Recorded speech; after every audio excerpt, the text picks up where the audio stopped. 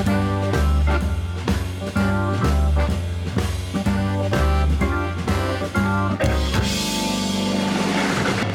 in to another episode of the FutureSox Roundup. My name is Mike Rankin. I'm your host alongside Elijah Evans. Elijah is working hard, if you haven't noticed, all over the place here on the podcast. You can see that he's working on interviews, player interviews of White Sox prospects. We're going to talk about that today on the episode. We're also going to give you an update on the Arizona Fall League performers from certain Chicago White Sox prospects that we're obviously keeping an eye on, as well as anticipating, hopefully getting an opportunity to participate in 2024 big league White Sox uniform. So that'll be a lot of fun to allow our optimism to reign here on the episode. But here's what I want to do first, Elijah, as we welcome you in. Of course, follow Elijah on Twitter at ElijahEV8 and myself, Rankin906, and at FutureSox. We are a part of the Broadcast Basement Network. Thanks to Chris Lanuti for hosting us. We're working really hard to provide you content throughout the offseason and into 2024, focusing on the Chicago White Sox mini rebuild, maybe a transition period, whatever you want to call it. We're calling it an opportunity to watch young prospects develop into professional big league contributors. And that's what we're excited about. And we're going to talk about that today. But before we do that, I'd like to bring up this year's World Series matchup. It is the Texas Rangers and the Arizona Diamondbacks. The Arizona Diamondbacks were long shots to begin the year, not projected to make the playoffs. The Texas Rangers, meanwhile, spending all this money, and they win, defeating the Houston Astros, winning Game 7 in Houston. I, as a fan, it brought the little kid out of me watching both championship series, Game 7, Game 7. I loved it. And technically, I guess you can consider each underdogs. Phillies go down, Astros go down. It's Diamondbacks, Rangers. Elijah, I know you've been a huge fan of the Arizona Diamondbacks. What's your opinion about the matchup, and how are you feeling about your D-backs? Man, some people are going to see this matchup and they're going to look at it as a boring matchup and teams that shouldn't make it. And I've seen plenty of people talking about this whole playoff format and all this stuff. I am so here for it, Mike. I absolutely love it. I'm enjoying every minute of this postseason. The Diamondbacks have been a team that I was on, from spring training, actually, honestly, not to toot my own horn too much, but I saw them in spring training, and the way I watched that roster develop over the last year or two, knowing Corbin Carroll was going to be kind of their leader and some of the pieces they've kind of put around him, I thought that team was bound to make a mark this year. I had no idea they were going to do this type of thing and make it to the World Series, but that team is so fun. They are everything that I wanted the White Sox to be a few years ago, truly. For White Sox fans listening to this, it sucks. I get it. That was supposed to be the vision. It really was. It's a few core guys. It's a core of superstars, young superstars, and it's a lot of other pieces around that hustle. They play defense. They run a lot. They're gutsy bullpen pitchers are just making it happen. They've got two aces leading the charge with Brandon Pfaadt, is a guy who was a top prospect, right, coming into the year. Really struggled this season. He couldn't establish anything aside from his fastball in his rookie season. A guy who was supposed to be really a piece of the long-term future for the Diamondbacks coming into the year. After the regular season, it was like, oh man, is this guy really going to even be a major leaguer long-term? Because he just could not figure it out. But they trusted him. They sent Pfaadt to the mound in the wild card round where he really struggled. And then at that point, it was like, where do you even turn? Because they have Gallen, they have Kelly. They go right back to Pfaadt. He mows down the Dodgers, proceeds to mow down the Phillies twice, not once, but twice against one of the best offenses in baseball. And it's just so many. Gabby Moreno's another guy who's, a catcher that was just it was banged up throughout the year. He kept getting hurt. He started looking good towards the second half of the season. It's just exploded in the playoffs. Corbin Carroll's special. Ketel Marte has been one of the more underrated players over a long time. That team is just so fun, so exciting to watch. And on the other side, it's the same thing. The Texas Rangers are awesome too. It's really fun baseball, and it's great to have some new blood just taking over the postseason. The Rangers are riding the backs of two aces with Montgomery and Eovaldi, who have just been phenomenal all postseason, just shoving. And then you've got a lineup filled with, a balance of veterans and youngsters, right? You've got Corey Seager, who's one of the best hitters in baseball, and Marcus Semien and Adolis Garcia. And then you've got young superstars like Evan Carter and Josh Young, who have just made themselves known to everybody in the playoffs. It's been a great ride for both these teams. And I think it is really refreshing to me to see two teams that we haven't seen in a while, make all these deep runs. And one of them is going to come home with a World Series. And I think that's what fans are looking for at least enjoy more often than not is seeing parity. You don't want to see the same teams dominate. I mean, the Houston Astros, what is that, 7 consecutive championship series that they've gotten into? So it's nice to see them go down. And obviously, for the whole scandals that they've been a part of.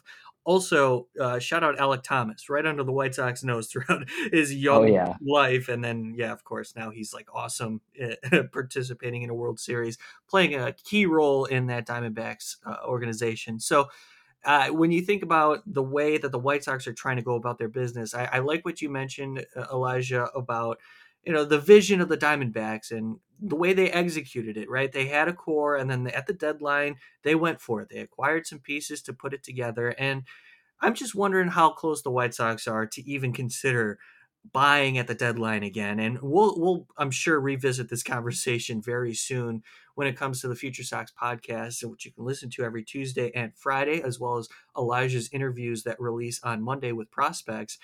We today want to focus on some of the core guys that are participating in the Arizona Fall League. And it's important to mention that players such as Colson Montgomery, a player like Jake Eater, Jacob Burke, Jacob Burke's a little bit of an anomaly because he's doing it after his first full professional season, but it's an aggressive assignment because I think the White Sox believe in the skill set, and the White Sox believe in what Jacob Burke can become and handle every level that they assign him to, which he's done so far throughout his professional career. Colson Montgomery, meanwhile, I think there's an anticipation that we could absolutely see him participate at 35th in Shields in 2024. And he's got to play in the Arizona Fall League because he's not going to have the opportunity if he's already in the big league. So timing matters and it's important. Jake Eater, meanwhile, has had a very rocky season, got started late, overcame 2 serious injuries. And, after his debut, first full professional season where he dominated in Double A, it was a very aggressive assignment in Miami. He hit. This is definitely a bump in the road for him in his career. However, Elijah, we're not giving up on him. Obviously, I don't think anybody should give up on him. I think we should allow the context to speak for itself because it's important, but also recognize the fact that yes, he is trying to overcome some challenges right now, and that includes his performances in the Arizona Fall League. What can you tell us about Jake Eater this season competing in Arizona? Yeah, it's hard with Eater. Like you just mentioned, it's important to know the context and it's important to look at things and say, this is a guy who has dealt with a lot of issues. The Tommy John and the foot injury and everything that he's gone through this year does not make it easy to focus on your pitching. It's not just that he is physically ailing and trying to get his body in shape. You're trying to execute pitches, and executing your pitches when your body isn't set is really, really difficult. So, like we've said before, and like you just said, I don't want to put too much stock into Eater's season, and I don't want to look at him as a failed prospect and whatever, anything like that, because you need to give him time. And there's a reason he's in Arizona right now is to get his body right, to work on that lower half, get everything working properly. And then from there, when his body's feeling right, then you can start adjusting your pitches, working on your movements and your locations and all that different stuff. It's been up and down for Eater in the fall league. I think he had a really nice start about 2 weeks ago where he really looked comfortable.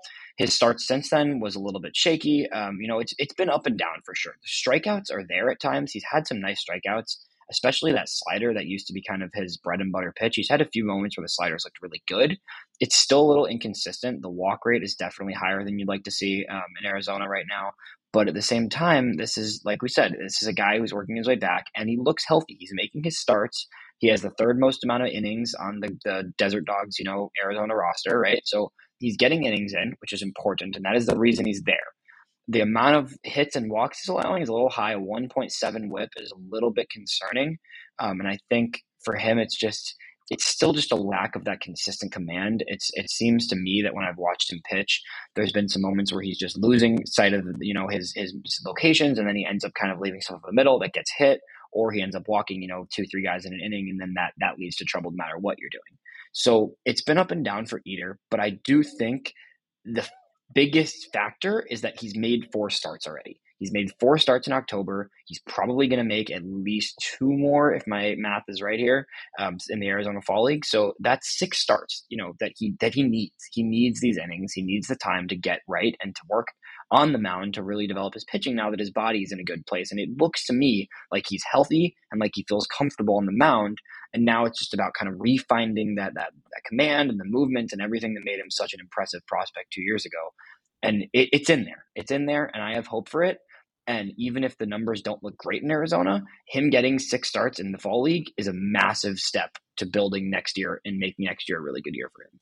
Yeah, you mentioned the strikeouts for Eater, 14 and 12 and a third through his 4 starts so far in the AFL. He's allowed 13 hits, 7 earned, but 2 home runs allowed and 8 walks. So obviously there's inconsistencies and stuff that you want to see get better. The 2021 season for Eater, now we just have to reiterate, in his first full professional season, he pitched in the SEC, but it was assigned to Double A and threw 71 and a third innings. That's a sub-2 ERA for him. That is something that the White Sox recognize, as well as the frame and the mechanics and all of that makes him a good pitcher, the repertoire. So we need some patience here as a fan base, recognizing what Eater went through and what he's trying to fix in a new organization. We'll see what happens in the offseason, but he's 25 years old. This is a huge, huge offseason, and obviously a very important 2024 for Jake Eater. And this is the first step in getting back on track and competing in the Arizona Fall League against the game's best prospects. Now, speaking of the game's best prospects, let's talk about one of them. He's on the Chicago White Sox, and that's Colson Montgomery. I watch Corey Seager throughout the entire postseason. Now he's playing in a World Series. I can't get the image out of my head when I watch Corey Seager because I associate it with Colson Montgomery. I just can't help it. They look so similar, and the body type and the swing habits. I say the swing habits because when you watch Corey Seager, it's as if he understands the strike zone better than most. And that's the reports that we're getting from many who have watched Colson Montgomery compete as a professional to this point of his career. And I know you've watched more AFL action than I have. That trend has continued. Curious to know how you feel about the way he's moving as well as how he is approaching the AFL. Yeah, so it's interesting with Montgomery because he started really slow in Arizona, and that was kind of a headline, why is Colson Montgomery struggling so much? And that was what a lot of people were talking about. But he settled in well. He had that big 2-game stretch where he had 3 home runs in 2 games. I think he's still generally been trying to do a little too much. He's had a lot of attention on him in Arizona. He's one of the top few prospects, but I think he's the top ranked prospect in the Arizona Fall League. So that comes with natural attention and it comes with a lot of eyes on him. And I think that it's caused his approach to drift a little bit. Because like you were saying, when I watched him in this summer, that's a guy who understands the strike zone and just where his pitches are and what he can do at the plate depending on the pitch better than almost anybody in the minor leagues. At his best, his approach is Corey Seager. Like you said, that's the ceiling, right? Corey Seager is a phenomenal player. He's going to finish top 3 in MVP voting. I think that's like very best case scenario for Montgomery. But with that said, we've seen him be a great, great hitter with a really sophisticated approach for a guy who's only 21 years old, right? In Arizona, he's got 2 walks and 18 strikeouts, so that's really not him. The numbers don't look bad overall, right? And he's driving some power. He's starting to look more comfortable at the dish in general. Like he's been hitting really well the last week or two. He's still not quite in the Colson Montgomery rhythm, and I think a lot of that is the combination of missing some time this season and also just wanting to prove himself, but trying, with the attention on him, I think he's been doing a little too much sometimes, which has caused those strikeout numbers to rise a little bit, and he's not walking nearly as much as he did. In addition to the fact that he's playing higher competition in some levels than he has at any point, right? So I think it's been an adjustment for him, and he's doing a good job adjusting, and he continues to look better at the plate. He's hitting better than he was, in the first week of the Arizona Fall League. I'd really like to see that approach get back to what, his best ability, because I know this is not a guy that I doubt the approach, right? I know his approach is great, and I'm not worried about the 2 walks to 18 strikeouts long term in any way. But I would really like to see in the next few weeks to him finish out his time in the Arizona Fall League with that approach starting to look more like it has when he was in Birmingham. Because when he is really patient and he is smart and selective about his hitting, he can be one of the most dangerous hitters in the entire minor leagues, and that's why he's one of the top prospects in baseball. Additionally, he looks really comfortable at shortstop. That's a thing that is important to note here. His movement looks smooth. He's been a little bit rangier in the last few times I've watched him play than I think he was. Last year, I think there was talks of him being a third baseman long term potentially because he's a bigger guy and he wasn't quite the most rangy. He looks a little more comfortable in his movements at shortstop. The arm is there. Just got to continue to focus on that accuracy when he's making cross body throws, some harder throws. He gets a little bit off in his throw accuracy, but the body's there, the movement's there. He looks comfortable as a shortstop and an everyday shortstop that we expect to take over that position in Chicago. So a lot of good signs. I think there's still some work to be done with him. And I think he had a few games that kind of boosted his stats a little bit higher than they really reflect. But with that said, there's a lot of signs that show that this is a guy who we expect really big things from in Chicago. I think that is a very, very fair assessment of something that is happening that not many people, I guess, are paying attention to, right? Is this timeline for a top prospect in baseball with expectations started midseason. And remember, spent time as part of Project Birmingham in 2022. And in 2023, got a shot in AA Birmingham. Took a minute to get adjusted. But when he got adjusted, he was great. Now he's facing an even higher level of competition in the AFL. And we're seeing some struggles, as Elijah so dutifully mentioned. And I think it's also important to recognize that somebody like Colson Montgomery, when you talk about his defense, is maybe the concerns were his range or his first step, the quickness, the athleticism. Is he flexible enough with his size?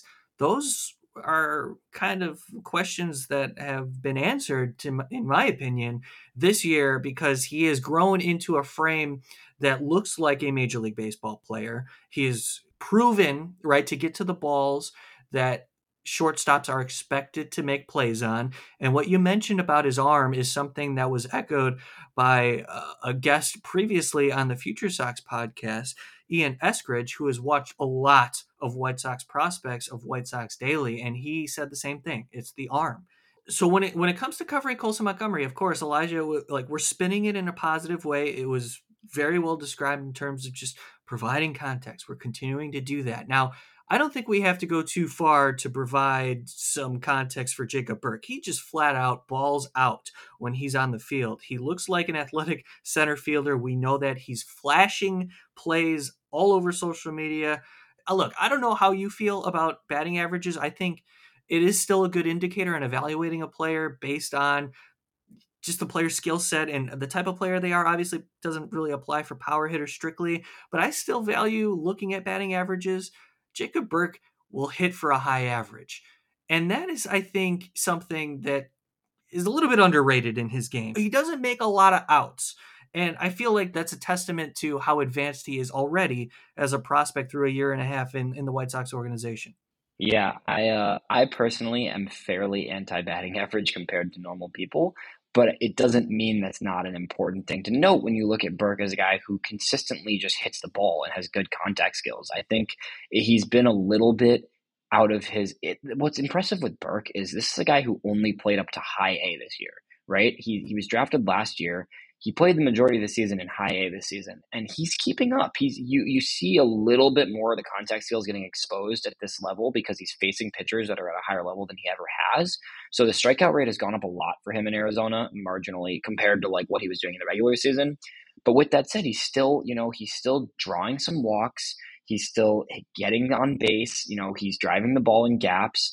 He's stealing. He has 4 stolen bases, right? He's been great in center field and just a pro player. I think Burke he's just a hardworking professional baseball player. And that's that. I know that sounds so generic, but I really mean it when I say that about him because he just continues to do a lot of the little things the right way. And that's something that we lack in Chicago and have wanted out of a lot of our players in recent years.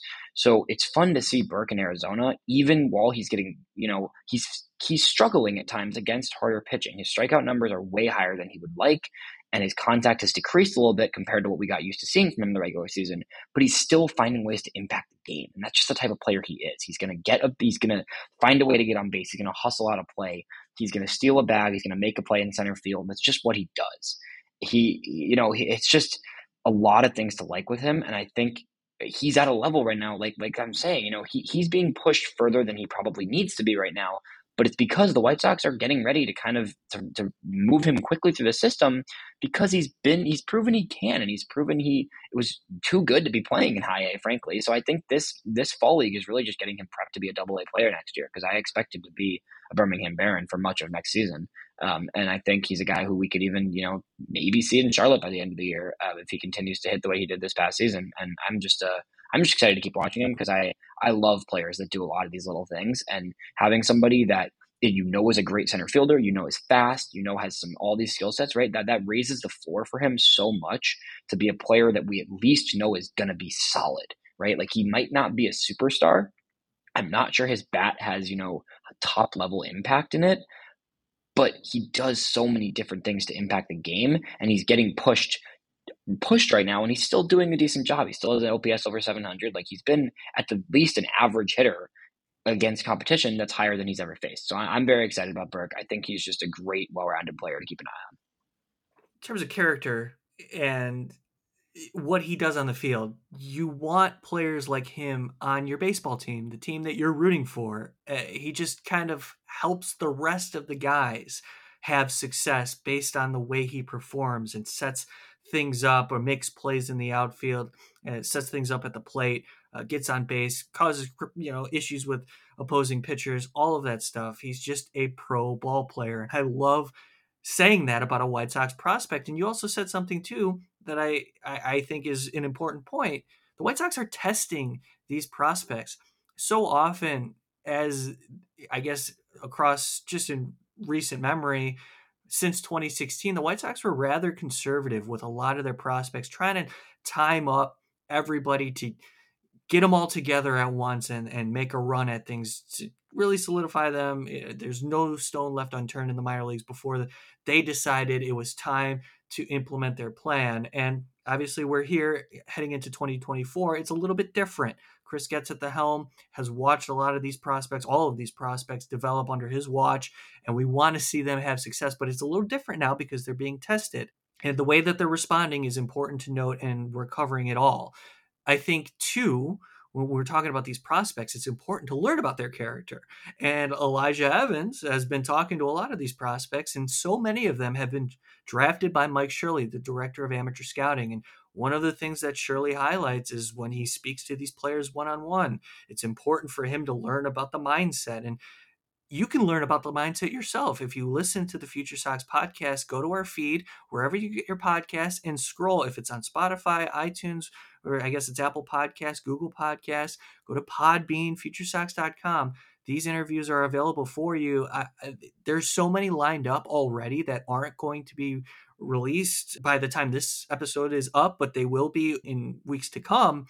Just to name a few: Jonathan Cannon, Nick Mastrini, DJ Gladney, Tristan Stevers. Really excited for you to listen to those interviews, but those in the past as well. I really enjoyed your conversation with Michael Turner, Elijah, because he was talking about the differences between his father and himself. His father was a slugging, pull happy power hitter, while Michael Turner goes the other way in terms of just his baseline approach. He looks up the middle the other way, and he has proven, so he's an older prospect participating in a lower level of competition, but had so much success in his first year, first full season, that it just leaves me excited. And to learn more about these players, it adds even context, maybe this theme today on the roundup, but I think it adds much more to our opinions and our evaluations of how we can grade these guys as they try to become major league players.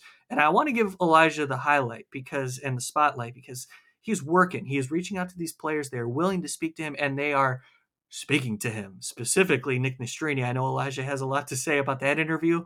Seth Keener's another one. Learned a lot about his game and the way he's transitioned from bullpen to full-time pitcher. So much value in these conversations. So Elijah, take it away. What are you learning when you speak to these players and understanding what they're about as they are sort of competing together in whatever it is? It may be high A or in the double A ranks. Yeah, I appreciate it, Mike, and I really like what you said about giving context to players and who they are. I am somebody who loves the numbers, and I love watching guys and analyzing based on performance, right? But there's more to it. Athletes are human beings and they have their own life path and their journeys and the way they think about the game and the way they strategize. And there's so many elements that go into being a good baseball player. It's not the same as other sports. Baseball is incredibly cerebral, and being able to talk to players directly and share that with all of you listening is awesome to me. And it's made my last few months, honestly, because I really think there is so much value in actually hearing the way that guys think on the field, off the field, all of that. That factors in whether people want it to or not. That factors into the way that I look at prospects. It has to. You can't just judge something on the field and by the numbers. There's so much more to players than what you can see from looking at the box score and saying that guy went 2 for 4 with a home run. There's way more in there, and all these players are super interested in sharing that. And what's been incredible to me to hear is that there's just this united energy with all these players. If you listen to a lot of these guys, especially some of these pitchers I've been talking to recently, you can check out Jordan Leisure, which already came out. As Mike mentioned, Nick Mastrini's coming, Jonathan Cannon's coming. There's a lot of pitchers I've been able to talk to. And the pitching front is like every single one of them has told me, like I'm learning from the rest of these guys. There's a good group of talent in this organization, and a lot of people want the players learn from each other. They feed off each other, and they're working together to build something special.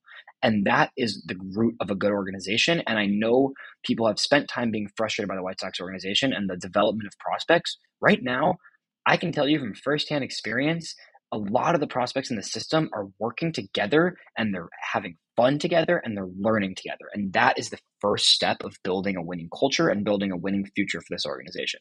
So it's just been a really cool experience for me. And I really encourage anybody to listen to these. If you just want to even just to feel the energy of a player and to get who they are as a person, you can't do that by watching them only on the mound or at the plate.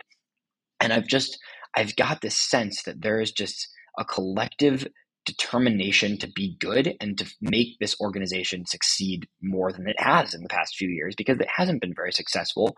But all of these guys I've been talking to, all they want to do is succeed and all they want to do is win. And it's really exciting to hear their perspective and just to get their input on everything. And then the other aspect of it, right, is just talking baseball. Like Mike mentioned, Nick Nastrini is coming out in a few weeks. I just talked pitching with him for a long time. And there's other guys who had elements of that as well in their interviews where like they love baseball as much as I love baseball, as much as anybody who loves baseball, right? They don't just play the sport, they love the sport. And hearing that type of passion and the way that players think through things, and they watch other players and they're looking at the way the pitch is moving and the command and the pitch selection, and they're thinking through in their at bats, what is this guy going to do based on what I've seen from him in the past? There are so many layers to being a baseball player, and hearing it directly from these players is the coolest thing ever for me.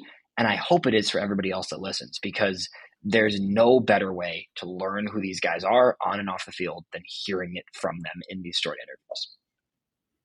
We cover Chicago White Sox prospects, so forgive us for being so optimistic, because it's the future. It's the way good organizations operate. They develop from within.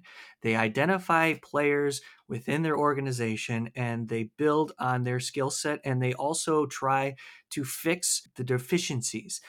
This is something that I've been waiting for the White Sox, and I thought it was on the right track in 16. Unfortunately, the farm system had to take a sharp reset after their core prospects graduated, because it had been barren prior to 2016.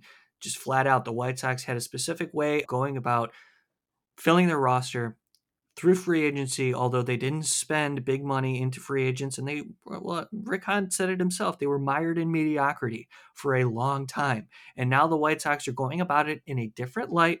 And yes, it's Chris Getz, who has been under Jerry's watch, of course, and been a part of this thing. He's been unfortunately hit with the blame of not developing a lot of these players under his watch. But again, context with the sharp reset and the way that Mike Shirley and the rest of the organization has put together a improving, not good, right? Like I would say overall, if you're looking at the results of the 2023 season in terms of wins for every affiliate in the organization, it was pretty disappointing overall outside of single A. Single A was pretty fun to follow. But again, Single A is a result of these young players entering the organization in recent years taking shape. And it's important to mention that if you allow players to work through their struggles, you will give them a chance to succeed. And the White Sox are giving everybody their opportunity to succeed. Looking ahead to 2024, spring training is going to be a fight. Players are going to compete for opening day roster. Now, I think realistically, several, if not all, of those players competing for a 26-man spot won't make the team. But that's okay because we know that they'll be working to make their debut in 2024 in a season that we anticipate to be focused on development. And I think it's so important to mention that time is so important. Patience and White Sox fans. I know you're sick of hearing it from us, but the reality of the situation is what it is. So that's where we're at as White Sox fans. And again, it's so fun to hear from these players that we anticipate to see in the big leagues before they get to that step. And that's all thanks to you, Elijah. I appreciate it, and it's an honor to be able to do it. And I'm really fortunate that a lot of these players are, want to talk and want to share things about themselves and share things about their play style and everything with fans. And it's another sign of just a group of young players who really want to win, and they want to win with this organization, and they want to show these fans that they are here to compete for the long haul. And that is just such a good thing to see. And like you said, there's going to be a lot of guys competing for roster spots this year. Multiple guys I've interviewed, you can hear have said directly to me that they want to be on the roster in 2024, and that's their plan. And it's realistic for a lot of these players. And I think it's just going to keep getting more exciting. And like you just said, Mike, patience is important. I know it's hard. I get it. I've had many times of just wanting this team to succeed already and wanting to see the playoffs and all this stuff like Arizona is seeing right now, and just wanting those results. And everybody wants those results, right? It takes time. But I am going to continue to operate on hope and on trust in the organization and the development going on right now, because I really do believe we're headed in the right direction, and all of us are going to get to watch the White Sox organization succeed sooner than later, and headlined by a lot of these guys I've talked to who are just really hungry and they want to win and they like each other and they like playing for one another. And that is just that's what leads to success. And I think it's coming. And I hope that everybody continues to enjoy all these interviews, because I've got more hopefully coming soon. We've got a bunch lined up, and I'm talking to some more guys soon. So we should have a lot of different interviews throughout the whole offseason, and just learning about baseball and learning about the way that every single player individually thinks about baseball is so much fun. So I'm excited. I appreciate you letting me talk about it a little, Mike, and I hope everybody's been enjoying everything. That's Elijah Evans. And boy, look, yeah, we're super optimistic and overly positive. Whatever. How often are you listening to White Sox podcasts and it's all negative, right? Or White Sox content, it's all negative. And I understand it is all negative, but here we are looking ahead to what could be. And that's how you got to operate as a fan, right? Because otherwise, what are you? Why even bother? If you're just going to hate the team that you love, why bother? I know that the White Sox have kind of beaten you into submission as a fan over the however many years. I totally understand. We've all been through it. Outside of 2005, it's been, oh man, we know Jerry Reinsdorf isn't going to be the one to spend big money, go over the luxury tax, and find a way to compile a roster to compete for a World Series year after year with these big name talents.